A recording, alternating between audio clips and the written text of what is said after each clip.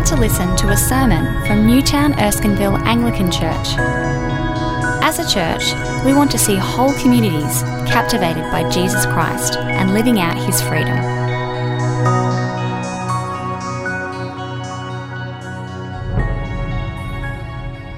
On the first day of the 3rd month after the Israelites left Egypt, on that very day they came to the desert of Sinai. After they set out from Rephidim, they entered the desert of Sinai, and Israel camped there in the desert in front of the mountain. Then Moses went up to God, and the Lord called to him from the mountain and said, "This is what you are to say to the descendants of Jacob, and what you are to tell the people of Israel. You yourselves have seen what I did to Egypt, and how I carried you on eagle's wings and brought you to myself. Now if you obey me fully and keep my covenant, then out of all nations you will be my treasured possession. Although the whole earth is mine, you will be for me a kingdom of priests and a holy nation. These are the words you are to speak to the Israelites."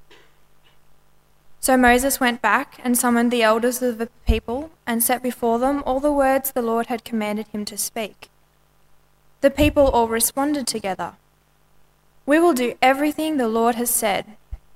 So Moses brought their answer back to the Lord.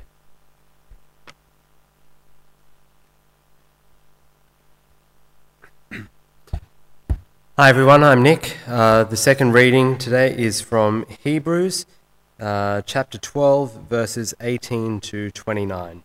If you're following the Pew Bibles, it's on page 1193.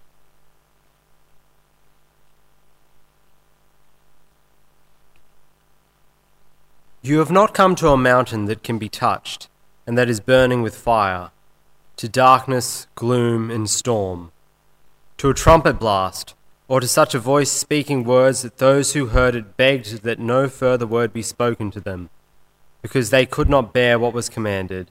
If even an animal touches the mountain, it must be stoned.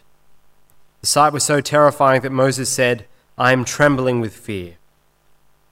But you have come to Mount Zion, to the heavenly Jerusalem, the city of the living God. You have come to thousands upon thousands of angels in joyful assembly, to the church of the firstborn, whose names are written in heaven. You have come to God, the judge of all men, to the spirits of righteous men made perfect, to Jesus the mediator of a new covenant, and to the sprinkled blood that speaks a better word than the blood of Abel. See to it that you do not refuse him who speaks. If they did not escape when they refused him who warned them on earth, how much less will we, if we turn away from him who warns us from heaven? At that time his voice shook the earth. But now he has promised, once more I will shake not only the earth, but also the heavens. The words "once more" indicate the removing of what can be shaken, that is, created things, so that what cannot be shaken may remain. Therefore, since we are receiving a kingdom that cannot be shaken, let us be thankful, and so worship God acceptably with reverence and awe, for our God is a consuming fire.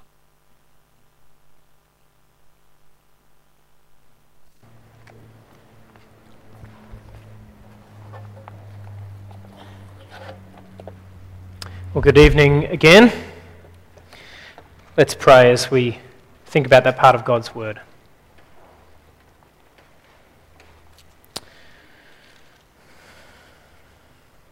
Blow the wind of your Spirit among us now, Heavenly Father, that we may know Jesus Christ and serve him. Amen. One of the things that is both wonderful and also challenging about being a minister is that I'm constantly required to kind of take things to a deeper level, or at least people expect you to do that. You know, one minute I'm talking about somebody's job, or, you know, pictures of cats on Facebook. And does anybody else, I love doing that, pictures, is there anything that sums up the inanity of our world so wonderfully as the cat meme? But anyway, you know, one minute you're doing something like that, and then the next you're talking about hell and heaven and God. Now, of course, this isn't limited to being a minister. Anybody can do this. Especially, lots of Christians I know talk about serious things. We should, of course. But people allow for it a bit more when you're a minister, and they kind of expect it. And quite a lot of my time is spent trying to find ways to do it. And I love it. But sometimes it can be a bit tiring. It can all be just a bit too intense. I wonder if sometimes you feel that way. Maybe about faith generally, or about your coming to church or small groups or whatever. That it's all a bit heavy duty. Perhaps you feel this way about listening to sermons. Not this one so far, obviously, but or going to Bible study. It's all sometimes a bit too intense. That the things that are said to you are a bit overwhelming. The things the Bible apparently says about God are all a bit much, and you'd sometimes rather keep your distance a little. In our journey through the book of Exodus, we come this evening to a profound moment at which Israel suddenly have this incredibly intense encounter with God. They come close to God, and it's scary. And I think we can learn a lot from the way that it unfolds. We can learn a lot from the way they react to it, a lot about how we relate to God today. So I'd love you to come with us. We're going to firstly look at Exodus chapters 19 and 20, which are on page 73. It'd be great to have a Bible open. And then we're going to think about what it means for us by looking at our New Testament reading from Hebrews 12. So keep a Bible with you. Let's begin by walking through this incredible moment in Exodus chapter 19 and 20. Last week we heard about Israel's journey through the wilderness on the way to Mount Sinai. It was a journey full of grumbling and failure on Israel's part and incredible gracious provision on God's. But now in chapter 19 we read that they reached their destination. Verses 1 and 2, in the 3rd month after the Israelites left Egypt, on the very day they came to the desert of Sinai. After they set out from Rephidim, they entered the desert of Sinai, and Israel camped there in the desert in front of the mountain. They reach Mount Sinai, which is a dramatic, large mountain towards the tip of the Sinai Peninsula. And they're going to stay here for the rest of Exodus and the whole book of Leviticus, right through to Numbers chapter 10. This is, in a very real sense, this is where they were headed. And they're there. And it's a climactic moment because this is where they as a nation will meet God for themselves. The stage is set in verses 3 to 8, which we've already read. Moses goes up to God, which seems to mean that he goes up the mountain, and God gives him a message to speak to the people. And it's a message that clarifies the nature of their relationship with him. Have a look at it again in verses 4 to 6. God says, "You yourselves have seen what I did to Egypt and how I carried you on eagle's wings and brought you to myself.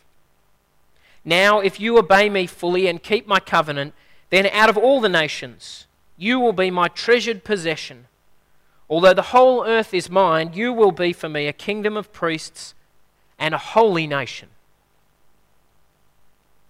Israel is to be God's special people, his treasured possession. The whole earth belongs to God, but God's intention is that Israel be special. Like, if you'll forgive another Hobbit reference, like the Arkenstone amidst all the dwarves' treasure. Anybody get that illusion? What a great illustration, hey? They're the apple of his eye. God's treasured possession. Importantly, though, it's clear that God has a purpose in this that is wider than just them. They are to be a kingdom of priests. That is, those who enable the rest of the world to relate to God. The technical term for this is that they're supposed to be mediators. We see this here also with Moses. Going up and down the mountain, Moses is a mediator between the people and God, a kind of go-between. and somehow Israel are to have this role in relation to the rest of the world. Well, this is their task, this is their relationship, and Moses relays this to the people, and they respond with great confidence. Verse 8, "We will do everything the Lord has said." Now, I think at this point, we're meant to be a little skeptical, because of course their track record has not been amazing so far, and you worry that maybe they're overstating their capacities here. Nevertheless, this is what they say, and Moses takes their reply back up to God. And what now follows is an experience that will define Israel's relationship with God from this point on. God declares that he's going to manifest himself to the people. Have a look at verse 9 there. "The Lord said to Moses, I'm going to come to you in a dense cloud so that the people will hear me speaking with you and will always put their trust in you." God is going to manifest himself such that, partly so that Moses will be established as the mediator. First, in order for this to happen though, preparations have to be made, serious preparations, because as we're going to see, this is no small thing for God to come close to people. Have a look there at verses 10 to 15. "The Lord said to Moses, Go to the people and consecrate them today and tomorrow.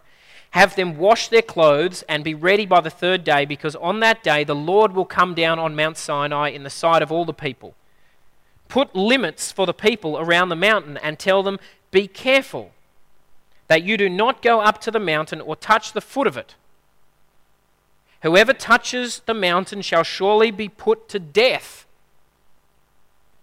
He shall be stoned or shot with arrows. Not a hand is to be laid on him." Do you get the sense? What's happening is that they're consecrating this ground, and so that if somebody goes on, they can't touch them to kill them. They've got to throw things at them or shoot them. It's really full on. "Whether man or animal, he shall not be permitted to live. Only when the ram's horn sounds a long blast may they go up to the mountain." Verse 14, "After Moses had gone down the mountain to the people, he consecrated them and they washed their clothes. Then he said to the people, Prepare yourselves for the third day, abstain from sexual relations." Now that's a bit weird, what's going on there. What's going on, I think, is that the whole people have to prepare themselves as if they were priests, as if they were kind of doing priestly preparations for priestly service. The Bible as a whole is very clear that there's nothing wrong with sex. It's a good gift of God. But the priests need to be set apart in this particular way beyond the kind of sphere of normal life. And so they have to wash their clothes in a particular way. And here Moses says, abstain from sex. The whole people, you see, is doing this priestly thing. It's like the mountain is becoming the temple, except we haven't got the temple yet. Later on, in Exodus, we're going to find out about the temple, and these are the kind of preparations that are appropriate for the inner room of the temple where you're not allowed to go. And it's like the whole mountain is that, because God's presence is going to be so powerfully there. And then on the third day, remember that, God manifests himself. Verse 16, it's dramatic. "On the morning of the third day, there was thunder and lightning, with a thick cloud over the mountain and a very loud trumpet blast. Everyone in the camp trembled. Then Moses led the people out of the camp to meet with God, and they stood at the foot of the mountain. Mount Sinai was covered with smoke, because the Lord descended on it in fire. The smoke billowed up from it like the smoke from a furnace. The whole mountain trembled violently, and the sound of the trumpet grew louder and louder. Then Moses spoke, and the voice of God answered him." Can you imagine what this would have been like? There's fire and smoke covering the top of the mountain, and the deafening noise. And then, like thunder, a booming voice. It's the voice of God.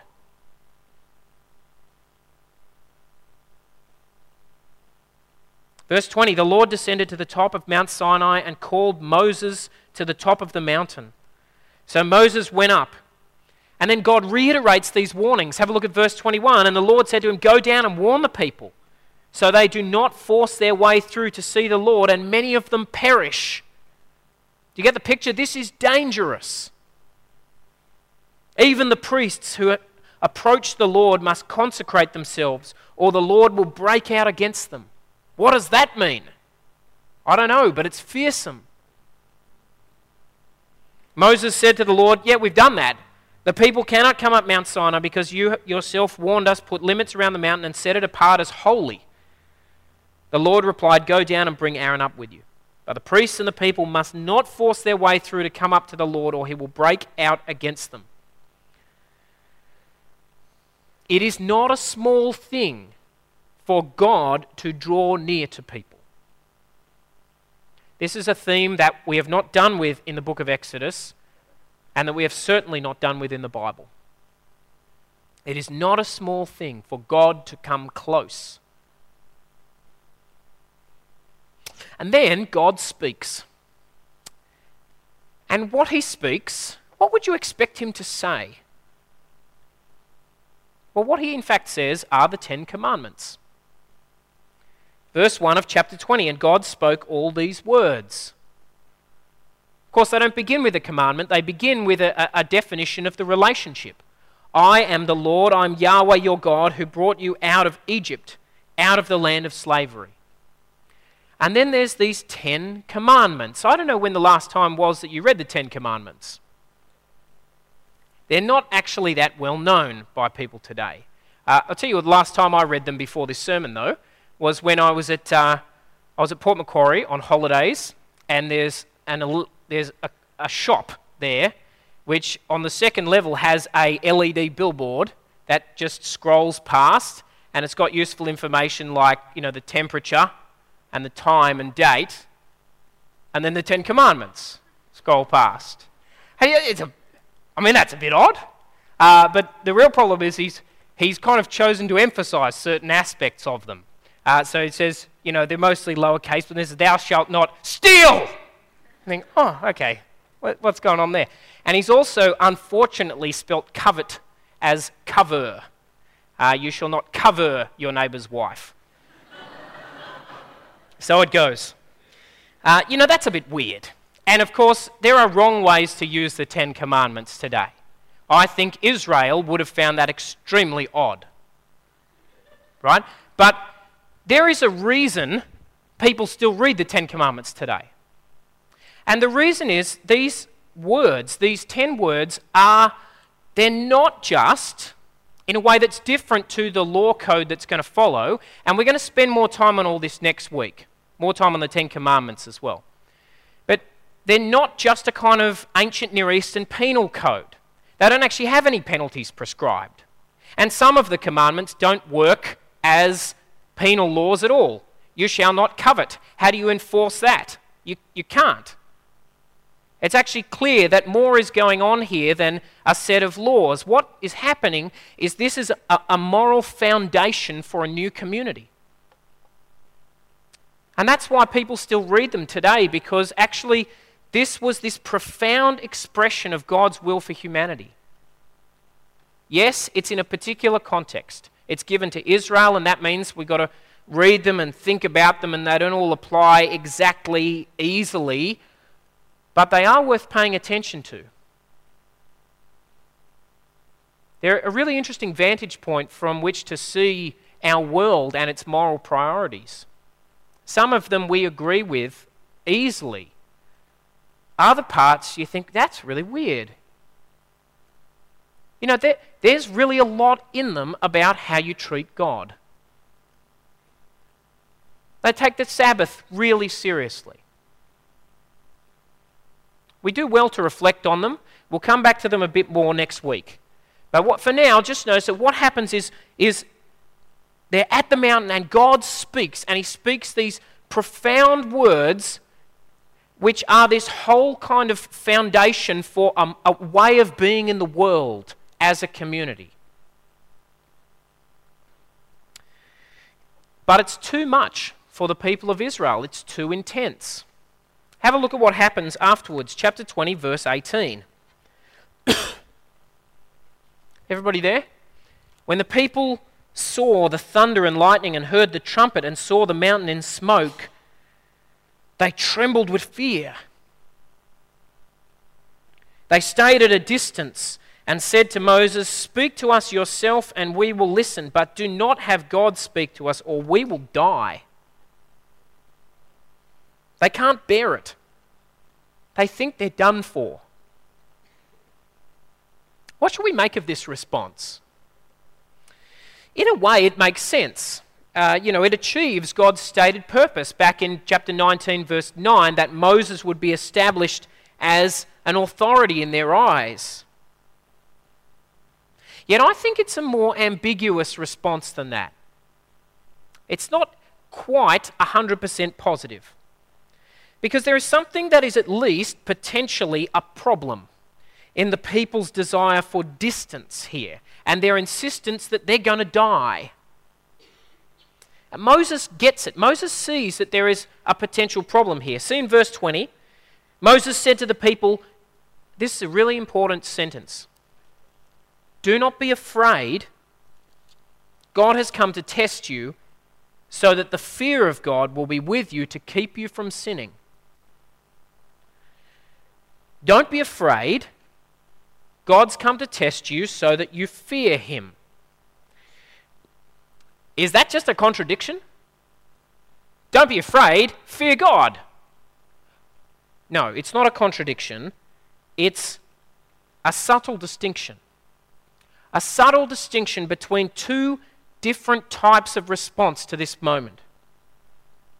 You see, there's no doubt that what's going on is, in a way, fearful. It's terrifying. And yet there are two different ways of responding to that. And Moses sees that this is a crucial moment. On the one hand, they could respond with simple fear, terror, where the mind shuts down and all you have is emotional and physiological responses. But Moses says, don't do that. Don't do that. Instead, he says, what God wants is for you to fear him. Not just to be afraid, to fear him and not sin. What does he mean by that? He means God's desire here is that they have a right respect for who he is, that they actually register who he is and what his words mean. God's interest is not just to terrify them out of their wits, it's to get them to appropriately recognize and respect him and his words so that it changes them, so that they learn to live differently. This is the choice the people are faced with here, between simple fearfulness in which they stop thinking and just try to get themselves out of there, and a right fear of God, in which the reality of God comes home to them powerfully and reshapes them. And Moses urges them to do the latter, in the knowledge that what is happening here is that they are being tested. That what is it to be tested? It means that God is dealing with them for their good. God is trying to do something good to them. And so Moses implores them not to just be afraid and to back away. Sure, at one level it's fine for them to want Moses to be the mediator. In a way that's good. But that mustn't turn into just fearful running away. They need to learn to have a deeper response to this, to come to fear God rightly so that it shapes them. Now, why is that important for us? How can that help us? Well, it can help us because in a profound and important way, we today, if we believe in Jesus, are in exactly the same position as Israel. To explain this point, we need to go to our New Testament reading in Hebrews chapter 12. It's on page 1193. I think that's right. Can anybody confirm? Excellent. 1193, Hebrews chapter 12 from verse 18. What this passage does is tell us that Israel's experience at the mountain is actually just a shadow of the position that Christians are in today. Now that's a weird thought, but just go with it. See where it takes us. First, the writer conjures up this moment that we've been thinking about in Exodus. You'll see how much he's referring to it. From verse 18, he's writing to Christians, he says, "You have not come to a mountain that can be touched, and that is burning with fire, to darkness, gloom, and storm, to a trumpet blast, or to such a voice speaking words that those who heard it begged that no further word be spoken to them, because they could not bear even what was commanded. If even an animal touches the mountain, it must be stoned." The sight was so terrifying that Moses said, "I'm trembling with fear." That's not from Exodus, that's a reference to Deuteronomy, but same moment, right? But he says, "Oh no, that's not what you've come to. Oh no, you've come to something much, much more incredible." Verse 22, "But you have come not to Mount Sinai, but to Mount Zion," which is the Bible's way of talking about where God actually lives. It's a metaphor, it's an image, but that's what he's doing. Mount Zion. "To the heavenly Jerusalem, the city of the living God. You have come to thousands upon thousands of angels in joyful assembly. To the church of the firstborn whose names are written in heaven. You have come to God, the judge of all men. To the spirits of righteous men made perfect. To Jesus, the mediator of a new covenant, and to the sprinkled blood that speaks a better word than the blood of Abel." That's all a bit dense. He's writing to people who knew their Old Testaments much better than we do. That's okay. We can get his main point. What you've come to, he's saying, through faith in Jesus, is something immense. Through faith in Jesus Christ, he is saying, we become witnesses to a dramatic disclosure of God.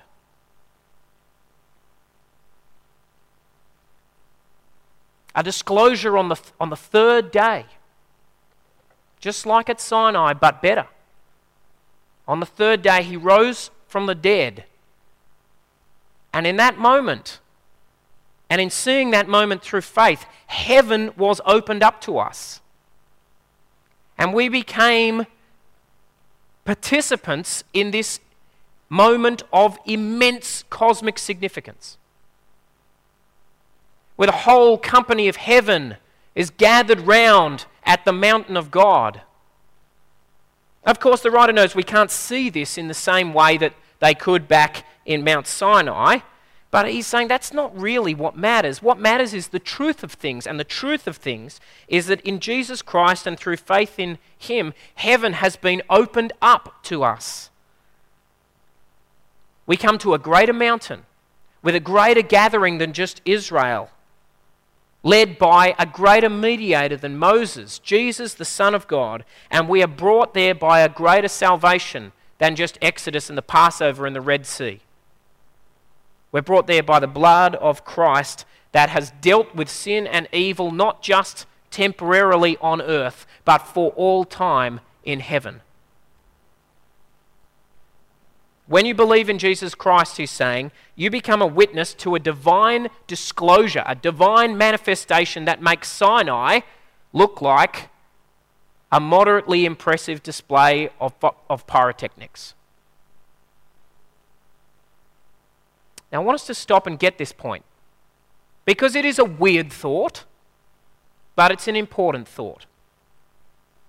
You get this point that in some profound way, if you've put your trust in Jesus, you have become part of a moment quite like, but far exceeding in glory, this moment at Sinai. God has unveiled himself and spoken.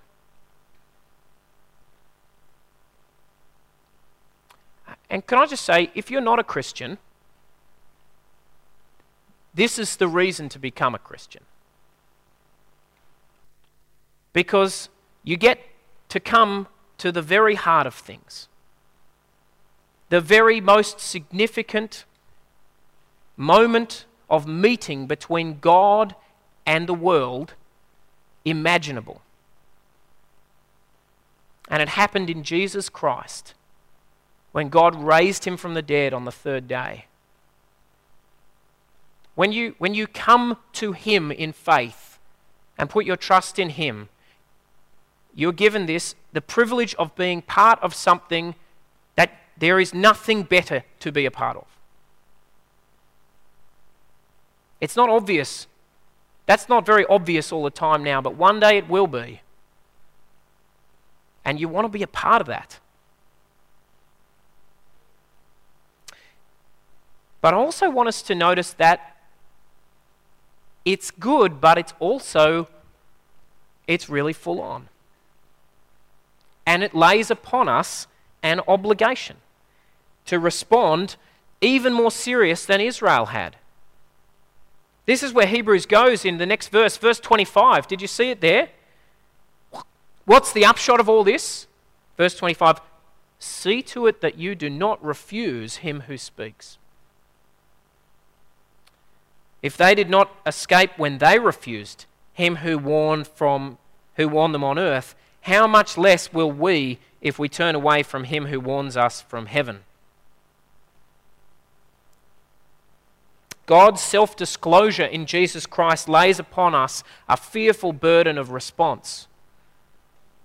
Just as a burden of obedience was laid upon Israel at Sinai. Given what we've been privileged to be a part of, we dare not refuse him. Okay, so how do we do that? How do we ensure that we do not refuse the one who speaks? Well, I think this is where we can be helped by returning to the moment we've already seen and witnessed, and that seems to have been in the writer of Hebrews' mind here.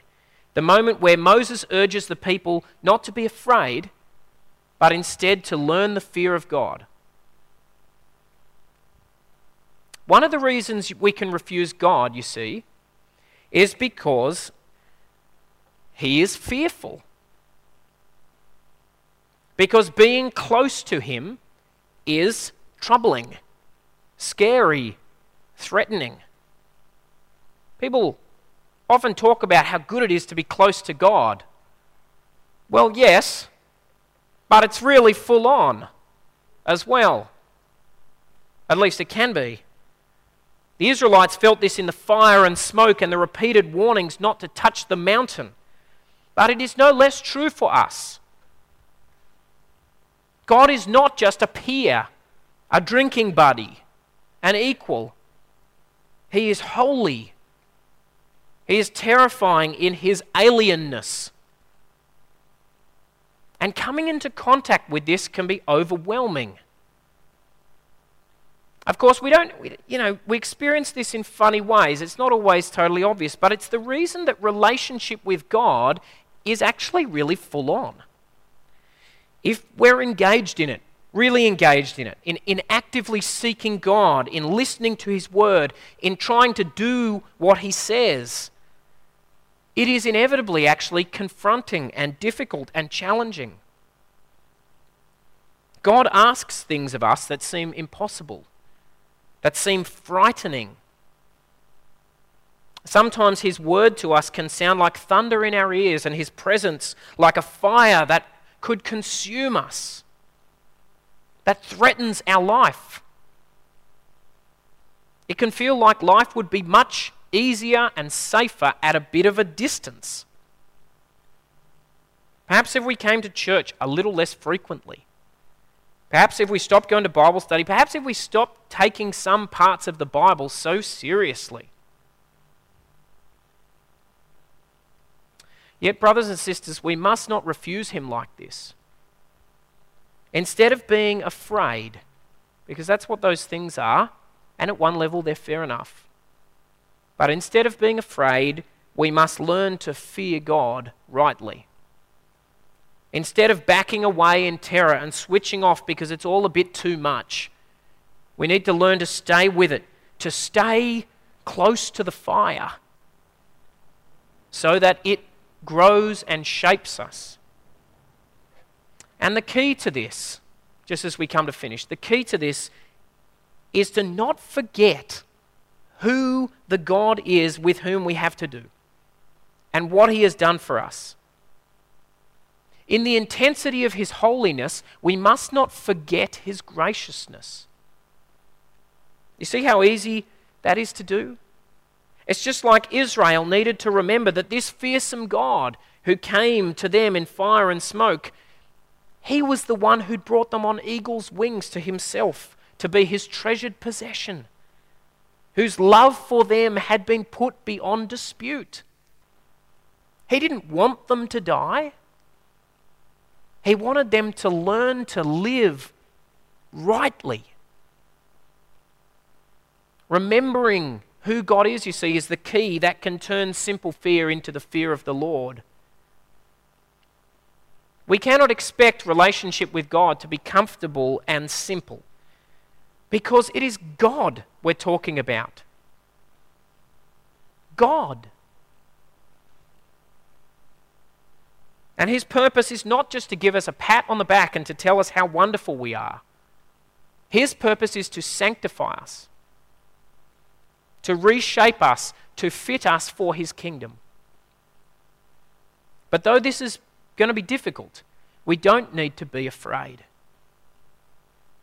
Because the God with whom we have to do is the God who in Jesus Christ has brought us on eagle's wings to himself, to be his precious possession, who has fought for us against all the armies of evil and death and conquered, whose love for us is beyond dispute.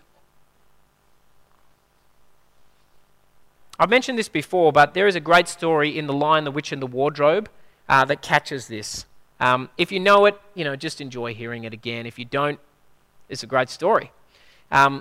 Lucy learns for the first time that Aslan is a lion. And she's been expecting Aslan to be great fun, and she freaks out. A lion? Is he safe? Mrs. Beaver, good character. I just lost my mic. I'm going to speak loudly. Mrs. Beaver, she says, "Oh, my dear girl, he's not safe. He's not safe. But he's good." The goodness of God, that is what can stop us running from the things that we find hard about Christian faith, and instead can enable us to stay close to the fire in the fear of the Lord. The goodness of God. We don't get, grace doesn't mean we don't get to worry about God's holiness.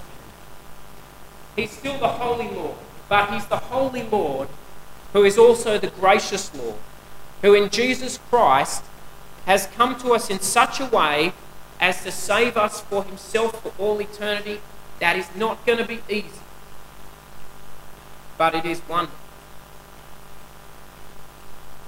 And that's why, finally, the fear of the Lord takes the shape it does in Hebrews of giving thanks.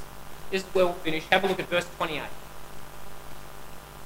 "Therefore, since we are receiving a kingdom that cannot be shaken, let us be thankful, and so worship God acceptably with reverence and awe, for our God is a consuming fire."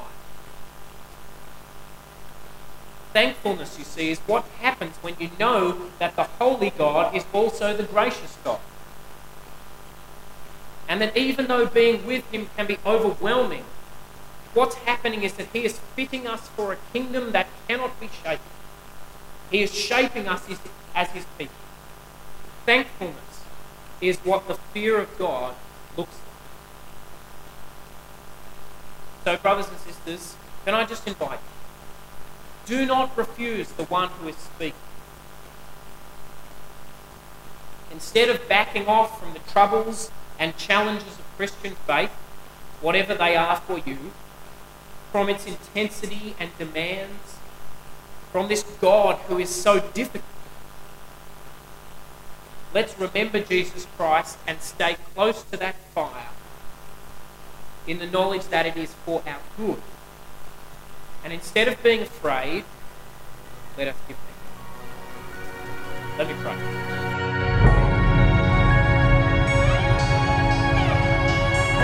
Thanks for listening to the Newtown Erskineville Anglican Church podcast. For more audio content and information about our church, please visit neac.com.au.